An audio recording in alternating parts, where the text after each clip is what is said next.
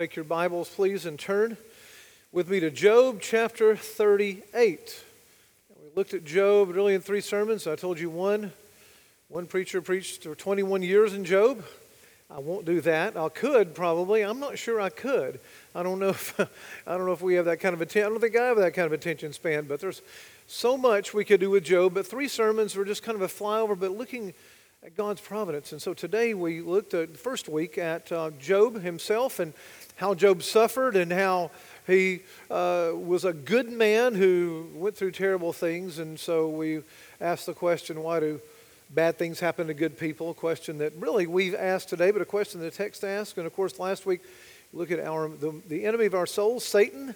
And so today we look at God. Really the three major actors as I see it in Job. And so we're looking at the final 5 chapters of Job, and we're going to read all of it.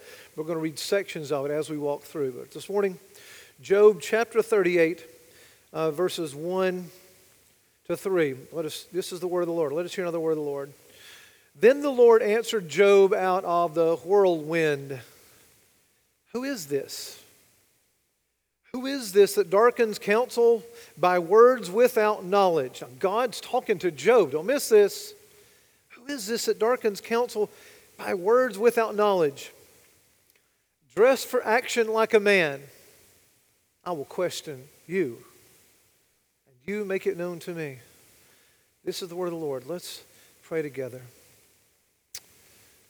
Father, this morning I pray that this great text would confront us with our arrogance and our pride and our presumptuousness. You would work humility in us just as you sought to work humility in Job. Lord, we would know that you do not owe us anything. We'd leave here knowing that you don't owe us any explanation as to your ways. But your ways are higher than our ways. And God, give us grace to worship you as Job did in the midst of turmoil, not in spite of the turmoil, but out of the turmoil. God, give us grace to trust you more as we are confronted by the text in the same way Job was confronted. Oh God, work in us. And if there be one here today who doesn't know you, I pray they be confronted by God, the living God, and come to know you as Lord and Savior. As you begin to work in them, we pray this all in the strong name, Jesus Christ our Lord.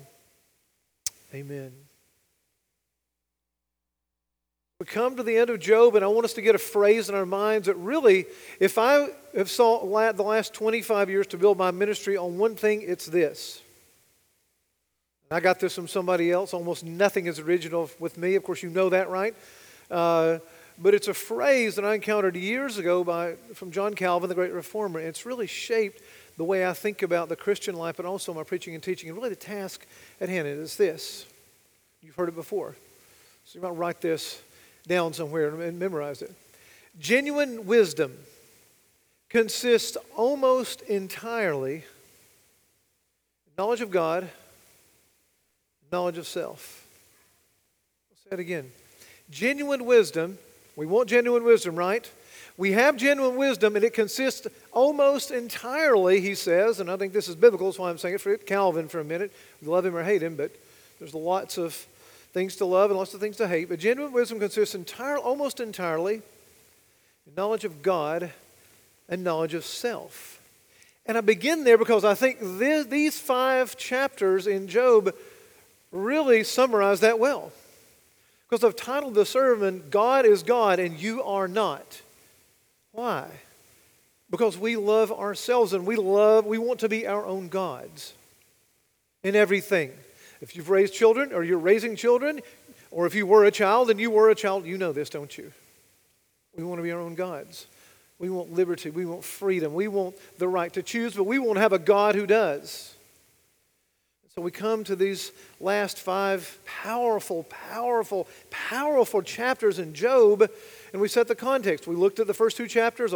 There's been a lot of text in between, but really summarize it this way.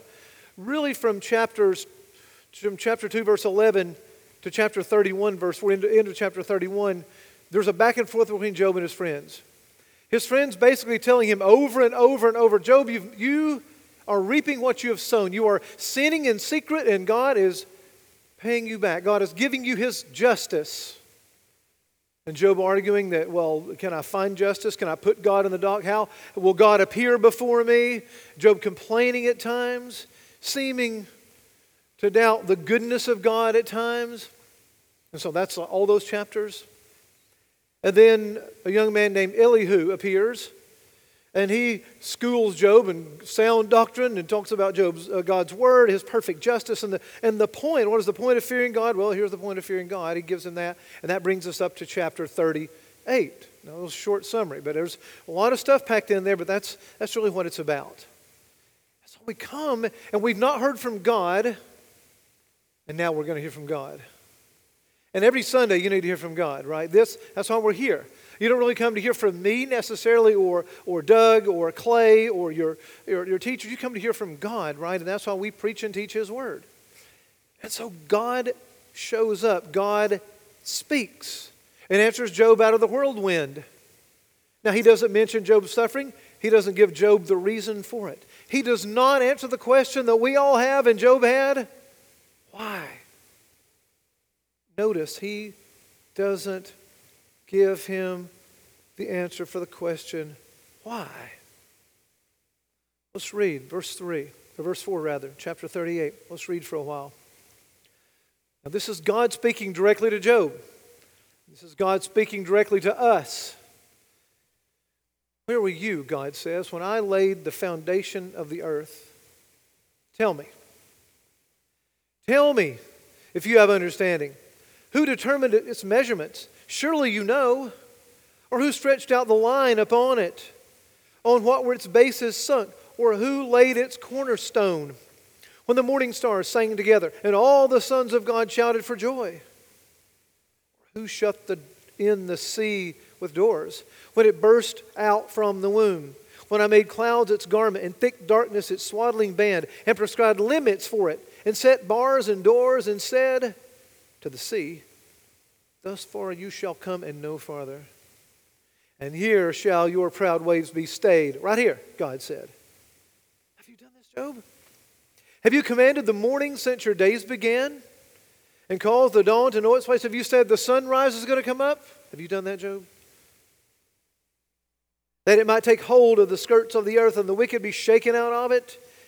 It is changed like clay under the seal, and its features stand out like a garment. From the wicked their light is withheld, and their uplifted arm is broken. Have you entered into the springs of the sea, or walked in the recesses of the deep? Have the gates of death been revealed to you, Job? Or have you seen the gates of deep darkness? Have you comprehended the expanse of the earth? Declare if you know all this. Come on, Job. Where is the way to the dwelling of light? And where is the place of darkness? That you may take it to its territory, that you may discern the path to its home. You know, for you were born then, and the number of your days is great, Job. You're as old as I am, Job, aren't you? Wait a minute. Have you entered the storehouses of the snow, or have you seen the storehouses of the hail, which I have reserved for the time of trouble, for the day of battle and war?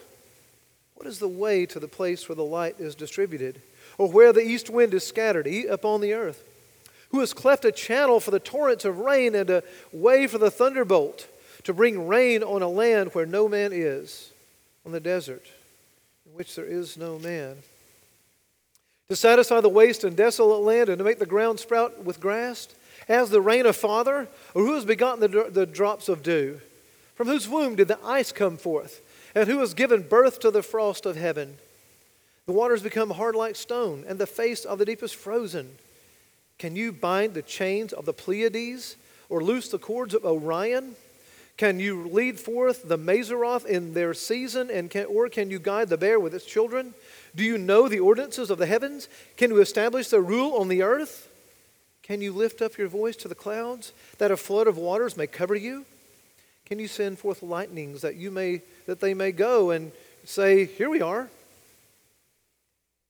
Put wisdom in the inward parts, or give an understanding to the mind. Have you done this, Job? Who can number the clouds by wisdom, or who can tilt the water skins of the heavens when the dust runs into a mass and the clods stick fast together? Can you hunt the prey for the lion, or satisfy the appetite of young lions? When they crouch in their dens or lie in wait in the thicket, who provides for the raven its prey? When its young ones cry to God for help and wander about for the lack of food. Do you know when the mountain goats give birth? Do you observe the calving of the does? Can you number the months that they fulfill? And do you know the time when they give birth? When they crouch, bring forth their offspring, and are delivered of their young ones become strong. They grow up in the open. They go out and do not return to them. We'll come back to this, but you get the drift. God speaks to Job out of the whirlwind. And Job's going to have to rest his case. Job's looking for vindication, and God will not vindicate him. Why? God owes him no vindication. Why? I'm not going to tell you. Who is this that darkens counsel by words without knowledge, God says. Who is it? And he says, I love it. Dress like a man for action. He's saying, man up. And I'll question you and you make it known. Literally, gird your loins and man up. We'd say that. You need to man up, Job. And you listen to me. You've been talking? Now you just be quiet and I'm going to talk. You said this to your kids? You will. No, you're going to listen. I'm going to talk. I am God, he says. Fathers and mothers, we're not God, are we? But God says, you're going to listen. You man up. I'll question you. Gird your loins for action. Genuine wisdom exists entirely in knowledge of God and knowledge of self. All right, Job, I want to tell you about me.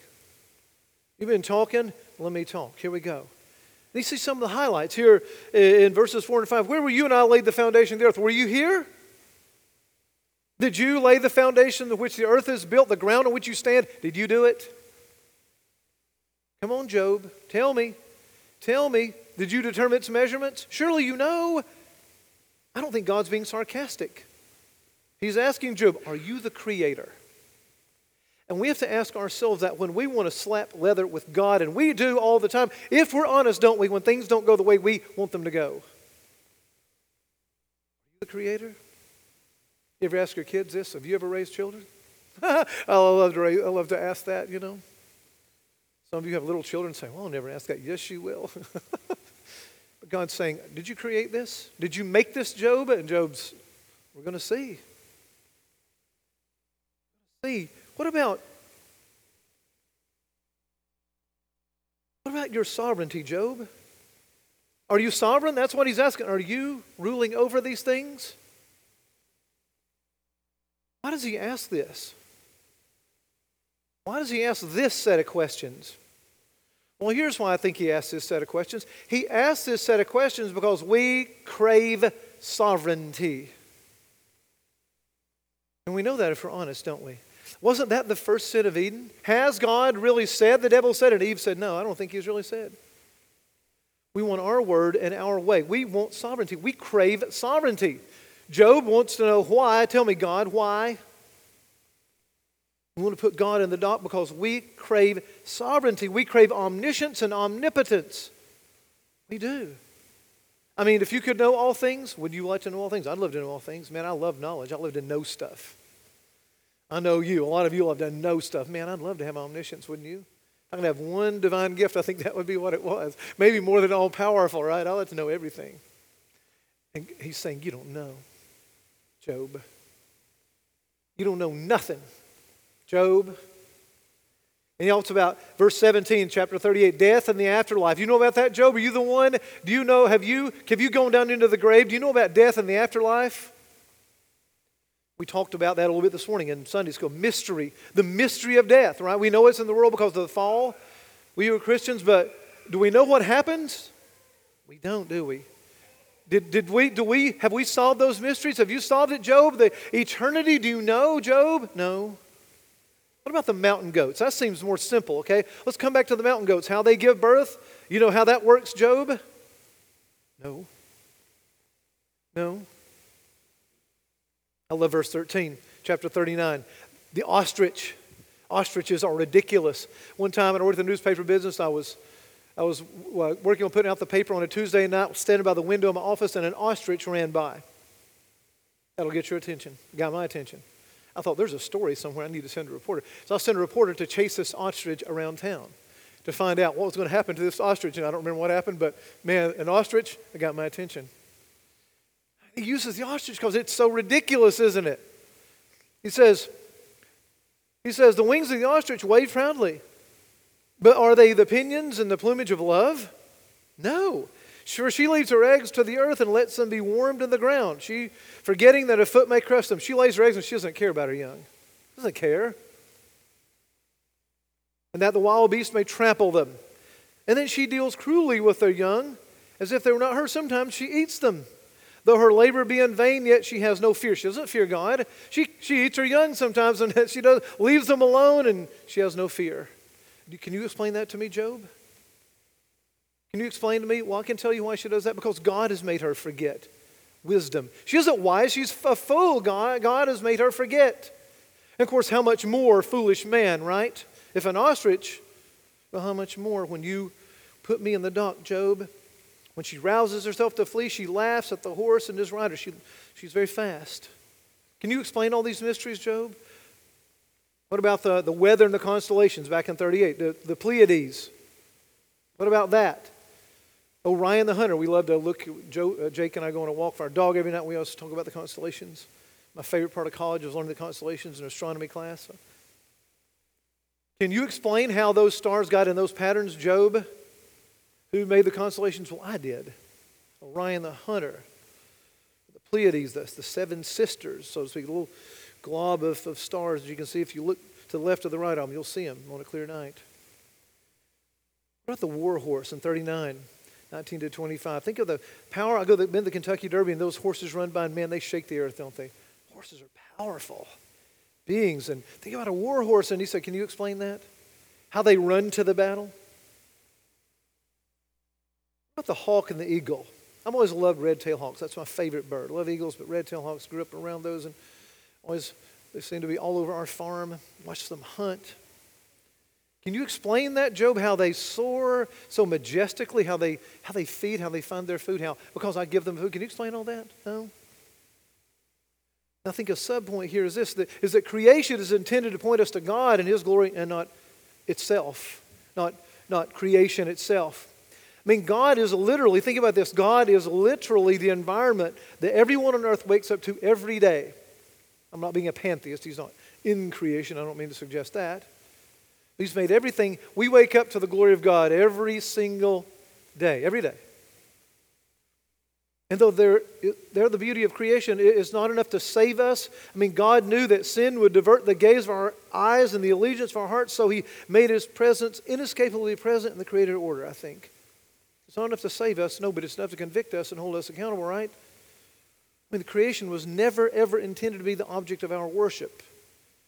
It's intended to point us to its Creator. It's got pointer glory. That's it. And that's His point here. It points to me. I mean, we should see the glory of God every single time we pick a flower. Who made the flower? Well, God did. Who did it? God did. Every time we boil an egg, how does that work? I don't know, but God's glory is in it, right? We know the one we know, but we really don't know. God's glory is in that. Look out the window at a sunset or the sunrise, God's glory. Every time we pet our dog, we love our dog, man, and I just see God's glory in that silly dog, right? But He's God's glory. God made him that way. He chases after the FedEx man, and boy, our dog has a field day right now. Why does He do that? Well, I don't know. God's glory apparently is in wanting to bite the FedEx man or the mailman. Our mailman and our dog have a very special relationship. Every time we mash some potatoes, something mundane, God's glory is in that. God gave us these things, right? God is asking Job here, did you make these things? Did you order these things? Give order to them? I don't mean like order fries, but did you give order to them? No. Creation has only pointer glory, so we have to be careful not to worship it, don't we? I mean, it points to a glorious Creator in the same way that a sign for Disney World points to the greater reality, something much more infinitely glorious, the amusement park itself, right? You never stop and say, we've reached the sign in South Georgia and say, here we are, folks. Here are kids. Let's, get out and let's unpack everything. No. It points to something far greater, and that's what creation does for us, isn't it? It points to something far greater, infinitely greater. So we go to back to the text in chapter 40. Again, we're going to skip around a little bit here. And the Lord said to Job, shall a fault finder contend with the Almighty? Talking to you, Job, fault finder. He who argues with God, let him answer it. You want to slap leather? Come on, Job, bring it on. You want to find fault with me? Let's go. And then Job speaks. Can you imagine this? What else would you say but what Job says here in chapter 40? Then Job answered the Lord, verse 3, and said, behold, I am of small account. And you want to talk about something that's understated, perhaps the greatest understatement in human history. I am of small account. What shall I answer you? I'll lay my hand on my mouth. I've spoken once, I will not answer. Twice, but I will proceed no further. And that's all. That's it. So we're going to get from Job right there. Now, don't blame him. He will be silent in the presence of God. Why? He has nothing to say. He has nothing to add to God. Just like we have nothing to add. When we come here and worship Him on Sunday, no matter how fervently we do it, no matter how much our hearts are riveted on the text or on the text of the songs or the text of Scripture, we add nothing to Him. We have nothing to say. Think about the first 4 words of the Bible. What are they? In the beginning, God. In the beginning, God. That right there, that puts us in our place, doesn't it? That's the first Bible verse I taught our little ones. In the beginning, God, because I want them to know, put you in your place. In the beginning, God. Because that sets the agenda for everything in Scripture that follows. And really, it sets the agenda for all of history. In the beginning, God.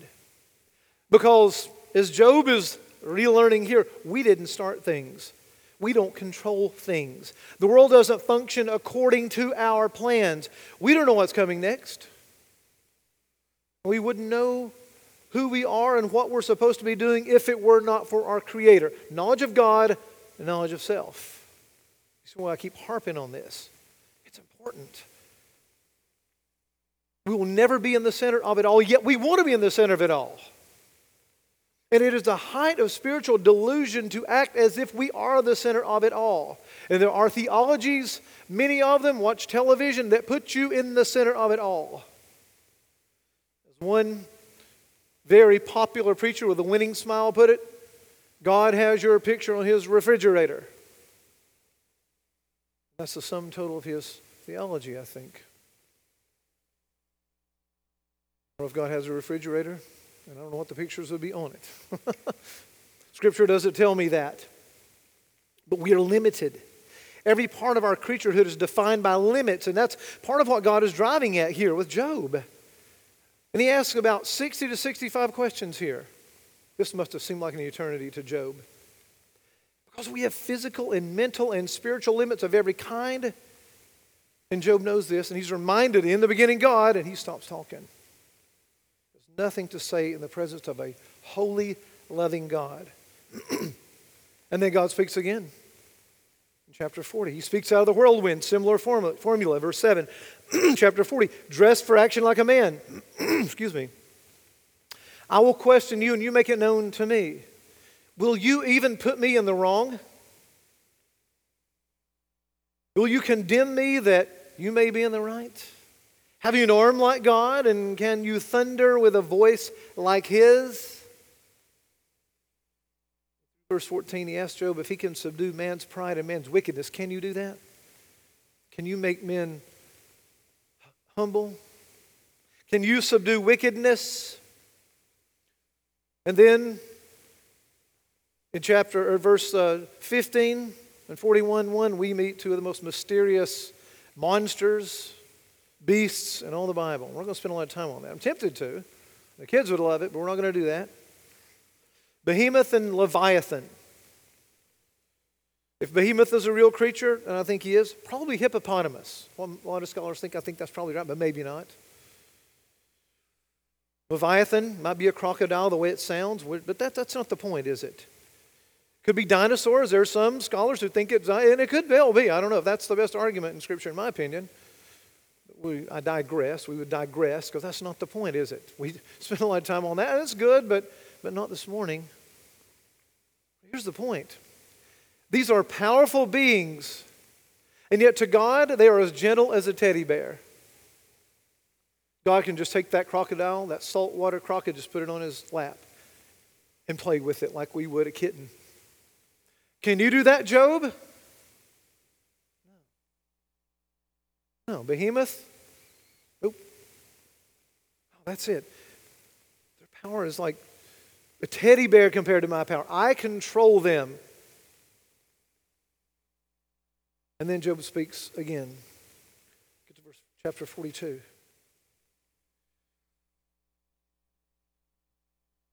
Job answered the Lord and said, I know that you can do all things, and that no purpose of yours can be thwarted.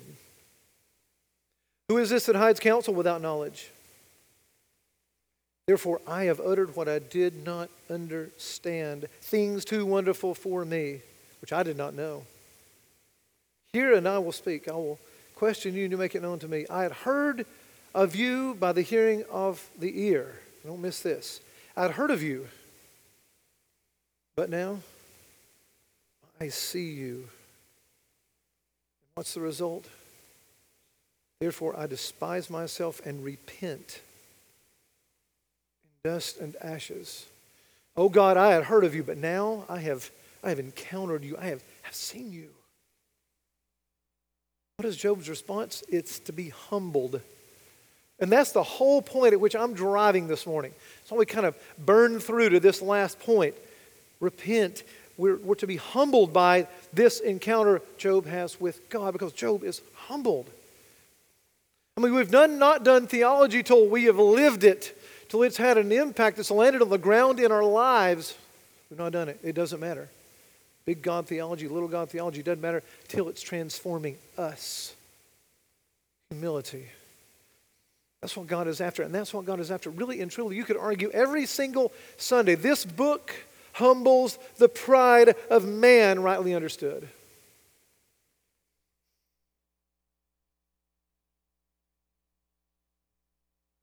Every one of us is prone to think we're at the center of our world, and God says, no, you're not. I am. I am. And Job repents, and this is what happens when a sinful man encounters a holy God. A sinful human being encounters a holy God. This is what happens. That's why we come here every Sunday to encounter God. This is what we need. We need to be broken. We need to be humble before Him, this holy God. I mean, think about it other places of Scripture. When Isaiah 6, God calls Isaiah and says, He calls Isaiah and He says what? Man, I'm going to go. I'm the man for the job. It's going to be awesome. Give me a bump. That's what Isaiah says. He says, no, I'm a man of unclean lips, and I'm among a people of unclean lips. I am undone. And until the angel of the Lord took with tongs and took a coal off the fire and purged his lips and made him holy, was he able to even stand and go? He was humbled. Because he's seen God in the throne on his throne high and lifted up in the temple. The train of robe filled the temple with glory. And he's humbled. But think about Peter in Luke 5:8. He tells the Lord, what? Go away from me. I'm a sinful man. John the Revelator had to be brought. John the Revelator passed out when he encountered God and had to be something like a resurrection had to happen with him. This is what we take away from Job's encounter with God. Humility. Humility. What is humility? Well, there are lots of definitions, but it's really, I think it's God's assessment of us and Him. It goes back to us and Him. Think about Romans 12:3, where Paul says, I say to everyone among you not to think more highly of himself than he ought, but to think with sober judgment. Humility is thinking of sober judgment about us because we've understood God. We understand our place in this world. Of course, Christ and his ministry on earth and his death and resurrection, his humiliation, that defines humility. Think about the words. His humility and coming from heaven to earth, God becoming man, that is the very essence of humility, dying in our place, the just, dying for the unjust. And we need it. Because only God knows everything. Only God plans and controls everything. Only God has no limits to his wisdom, to his righteousness, to his strength. Only God is able to assure us that his will is always done. My will is not often done. Again, you think about your kids. Do they always do what you say? If they do, come and see me. I want your secret sauce. I might be a little afraid of your secret sauce if they, every time. Do you always get your will with them? That's just a simple thing, right? My parents didn't get their will with me always, that's for sure. And my kids don't. I don't. God always gets what he wants. We're going to see this. We'll look at Jonah next week. We run from God. That's who we are. We run, we flee, and God gets what he wants. Every single time. And only God has the right understanding to set the rules by which his creatures will live. Who said? God said. Yeah. Job learns about things about God that we always need to keep before us so that we know God and ourselves accurately according to the Scriptures. The holiness of God. What does it do? It shows us how unholy we really are. The power of God shows us how weak we are. Oh, Job must have felt weak. I feel his weakness because I feel my weakness. In this encounter with God, I didn't hang the Pleiades. I love to look at Orion the Hunter, but I can't explain how he got there other than God did it. The omniscience of God. We think, well, we've got degrees by our name, and boy, we've studied a lot of theology, read a lot of books. We crave omniscience. The omniscience of God shows how little we know or understand, or how much we've studied. How many degrees we have by our name. The sovereignty of God shows how little control we have. Did you determine the date of your birth? Did you? So I was born in February. Man, that's a cold month. I don't like February. Oh, February. You didn't determine that. What about your hometown? Were you born exactly where you wanted to be? You weren't. What about your parents? Did you choose your parents? You said, man, I would never chosen my parents. I'm sure all of our kids have said that before, and we say that, right? Did you choose your parents? What about your eye color? Say, I want blue eyes. I got brown eyes. You didn't choose your eye color. God did. Take it up with him. Take it up with him. What about your skin color? We talk all the time about that. We're almost obsessed with that in this country. Did you determine that? No. What about the sound of your voice? If I could change one thing, it might be this. I'd have Adrian Rogers' preaching voice, right? Or Martin Lloyd Jones, I'd love to have that. Okay, maybe not the Welsh accent, but I just love that. I didn't determine that. North Georgia hillbilly, you got to put up with that every week. So you said, I'd change your voice too if I could. Right? What about your place you're going to die? The circumstances you're, if you're going to make that decision, you're not. You're not. God does. Even the small things, as small as that, we didn't decide. The sovereignty of God shows we're not sovereign. The love of God exposes how unloving we are. Our love is fickle. It's conditional. God's love for his redeemed people, his elect, it's unconditional because we persevere all the way to the end. The faithfulness of God confronts our wandering hearts, prone to wander. Lord, I feel it, prone to leave the God I love. The grace of God reveals how critical and unforgiving we are. He's forgiven us this infinite debt of sin we could never pay, and we get a grudge against somebody in the church, and we keep it for months and months and months and months over some trivial matter. The patience of God shows how irritable and impatient I am. His patience with me, it amazes me. And yet, how many times we say, I find that person so annoying. And yet God doesn't say that about us, does he? The righteousness of God exposes our sin. We could go on and on. I mean, what is the conclusion God wants from us? Humility. Humility. Because God opposes the proud and gives grace to the humble. You want to slap leather with God? Oh, just be proud. Just be proud. He'll come and get you. God opposes the proud but gives grace to the humble. Isaiah 66:2. This is the one to whom I will look. He was humble and contrite in spirit and trembles at my word. You want the gaze of God? Be humble, be contrite in spirit, and tremble at His word. You will capture the gaze in a good way of God. Humble, contrite in spirit, tremble at His word. Humility. Humility. I want to say this. Knowing God should never make us proud. Having a big God theology, as we love and delight in, should never make us proud. This is big God theology. And yet, for some reason, it tends to make us proud, doesn't it? God, I've come to know these doctrines, and boy, I know a lot. It should never make us proud. And yet, I find myself even having to fight that. These sublime truths, and maybe why wasn't I taught these when I was younger, things like that. No. It should make us humble. It should make us humble. Always, always, always. Those who have a big God theology should have a big, humble heart to go with it. Finally, God speaks again. We come to the conclusion. We come to the end here. He severely scolds Job's friends. They have grievously misinterpreted God's ways in 42:7-9.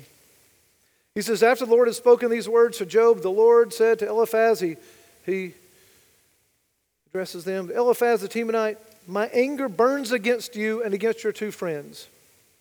Now he speaks to Eliphaz about the other two. For you have not spoken to me what is right as my servant Job has. Job is vindicated.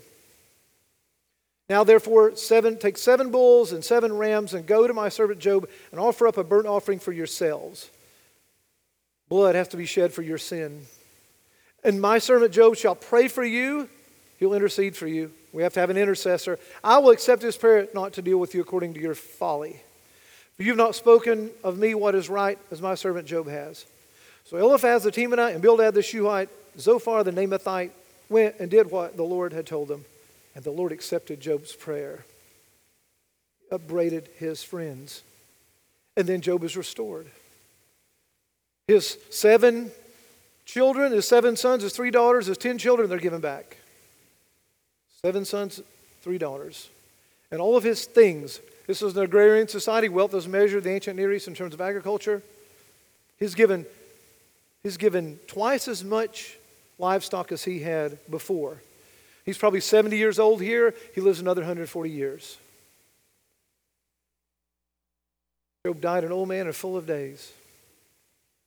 It's a happy ending, isn't it? All this suffering, all this tragedy. We've faced tragedy the last 48 hours in this state. And here's a happy ending.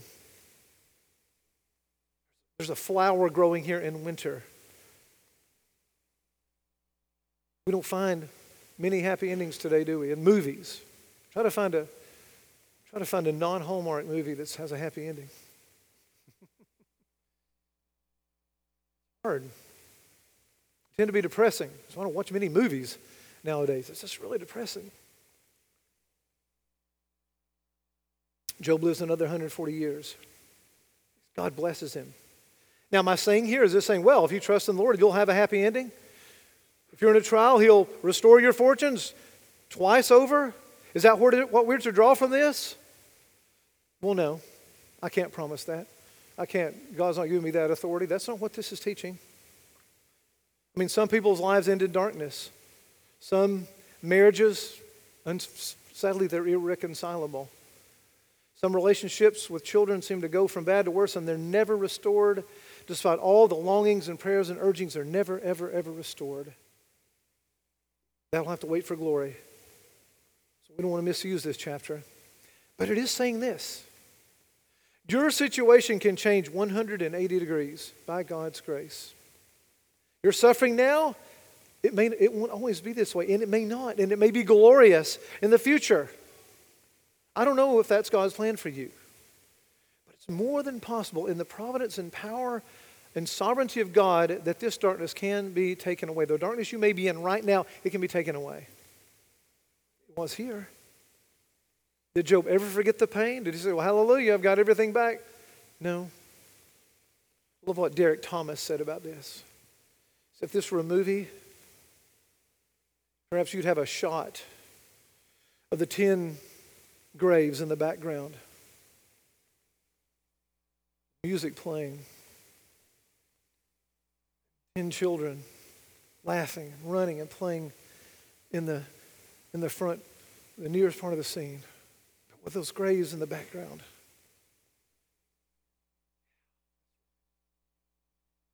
Sorrow was still there. The memory of it is still there, but it has been eclipsed for a season with joy. Springtime has come again. It can for you. It can for me. Maybe you think springtime is never possible again, that the sun will never ever shine again. Read the book of Job. And see how this man's life turned around in the goodness and providence of God and His kind and sweet benevolence. It's a marvelous ending. What does the New Testament say about Job? Very, very quickly. New Testament says this. Just a couple of things of application as we get to the end. James 5:11, and I want us to behold. Behold, we consider those blessed who remain steadfast. That's persevere in trial. You have heard of the steadfastness of Job. Think there of the stick-to-itiveness or the perseverance of Job. I like the perseverance better, or we say in our home, the stick-to-itiveness. You don't quit. You have seen the purpose of the Lord, how the Lord is compassionate and merciful. He was at the end of Job's life, right? He restored Job. What did Job learn? What do we learn? Well, from that passage, here's what we learn. And you know these things, but we need to be reminded of these things. One, it's God is sovereign no matter what my current life situation looks like. If I live in Mayfield, Kentucky, God is still sovereign through the tears. And there will be springtime in Mayfield again. But right now there's tears. God is sovereign over that situation. I mean, Job questions the love of God, but never the sovereignty of God. Why do things happen? Why are things the way they are? Because God has ordered them. That's what we know. And we focus on what we do know. I've had people ask me in church, why don't we focus on this and this and this, and why don't we do this? Well, no, we focus on what we do know. We have a book full of what we do know. We will focus on that. There are other things we don't know. We know about the sovereignty, the sweet sovereignty of God. We will focus on that. Job understood this, that God causes or permits everything that happens, and so must we. Romans 8:28, God causes all things to work together for good. Those who love Him are called according to His purpose. I mean, Job lost 10 children in one day. We read this with detachment. But he lost that and his health all in just a few hours' time. Everything. God causes all things to work together for good. Think of William Cowper. That great hymn, the English poet and hymn writer, contemporary of John Newton, who wrote Amazing Grace in the 19th century, 18th and 19th century in England. Battled mental illness almost his entire life. What we today would call bipolar disorder, probably. He wrote, God moves in a mysterious way. His wonders to perform. He plants His footsteps in the sea and rides upon the storm. The problem is we don't see His footsteps in the sea, do we? We don't see Him in the saddle on the storm. We have to trust Him. William Cowper goes on to write, blind belief is sure to err and scan His work in vain. God is His own interpreter, and He will make it plain. In due time, God will make it plain to you that He is sovereign and He is good. We've got to trust Him because He moves in mysterious ways. And we will never, ever fully explain it. We will never know why because God hasn't been pleased to tell us why. 2, we must continue to trust God even when we don't understand Him, which is a lot of the time. Paul said in 2 Corinthians 4, we are afflicted in every way, but not crushed, perplexed, but not driven to despair. I want to tell you something. We'll be personal here for just 3 seconds. I'm in a place in my life right now where I'm a little bit perplexed about some things. I really don't understand.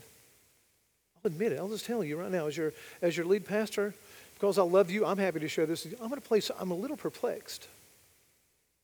Probably more than I've been in a long time. But Paul says we're not driven to despair. I'm not driven to despair because I trust God. Right? And I read this, and it's a perfect time for me to preach through this, by the way. I just read this and go, you're right. I submit to you. Even though I don't understand. I mean, because look at Job. Think about it.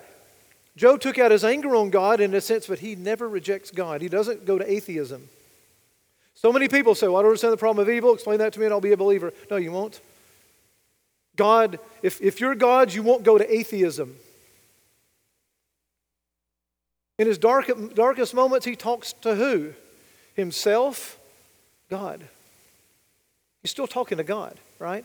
He's still in speaking terms of God. He believes He's there and He's spoken. In his darkest hour, through his suffering, he had grown in his faith and dependence upon the Lord. He says, I had heard you by the hearing of the ear, but now my eye sees you. His faith had increased. I see God. I see Him. Maybe not in the physical sense. No one can see God and live, but he sees. With the eyes of faith, continues to trust Him, even though I don't understand. And by the way, in my perplexity right now, I don't understand, but I trust Him.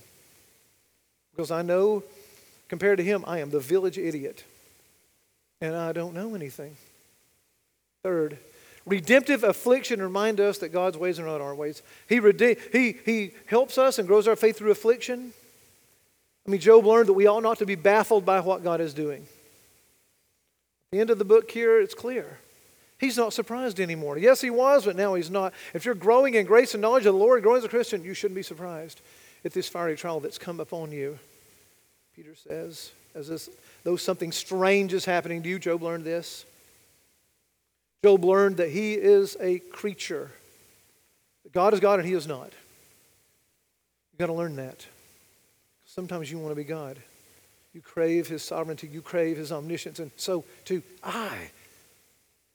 He learned what Isaiah wrote. Job did. My thoughts are not your thoughts, neither my ways are your ways. They're not. And yes, we're perplexed, but we're never driven to despair.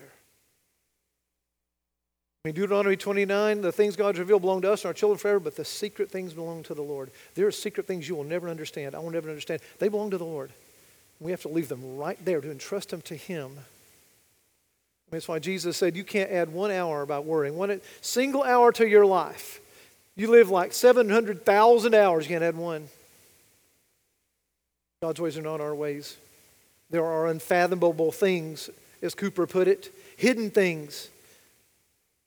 God does not owe us an alibi. Not at all. Job learned this. Luther talked about a God who is revealed, a God who is revealed, and a God who reveals, and a God who conceals. Job learned that. And Job didn't know anything about Satan. We learn very little about Satan in the Old Testament, right? The couple of times he's mentioned Job, and then a couple of other places we looked at that last week. It was not much. We know a lot more about him than Job did. He came in person to Job. I doubt Satan will ever fool with you or me. He'll just send one of his interns to come after me, right? And that's all I need is an intern. And an intern, one of Satan's interns, read Lewis's Screwtape Letters for more information on an intern that's maybe possibly true. He's going to send an intern. Robinson, he's weak. I'm going to send an intern after him. Job slapped leather with Satan himself and didn't know much about him. We're told not only about him and his minions, his army and his privates and his officers about how to fight him. Well, we saw that, looked at that last week.